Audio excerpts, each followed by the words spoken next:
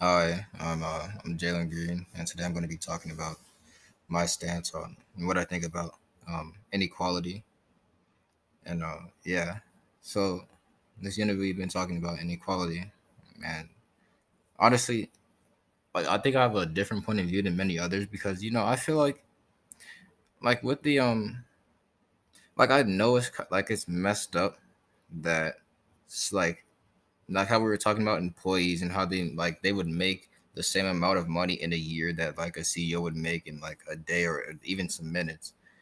And I feel like although that is messed up, from my point of view, I'm kind of would stand on the CEO side because I feel like they like actually had to work to get to that point to where they could make all that money, and for it to be like basically taken from them just because, or not even taken, just like for it to be a problem just because they do make that amount of money would be the actual problem because they actually worked to get that hard. Even if they did have like an inheritance, they're still working at some. They're doing something. They're just not getting free money.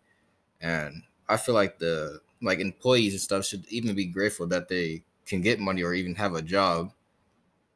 But you know when I think like when you really think about it though, if like anybody could actually make that amount of money as a CEO, I know it's hard, but it's hard to get up there. But I feel like if someone were to work that hard and wanted to make that money, they would actually push themselves to do such a thing.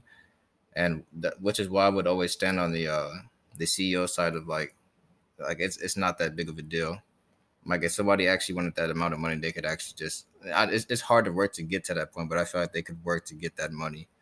And yeah, that's my stance on it.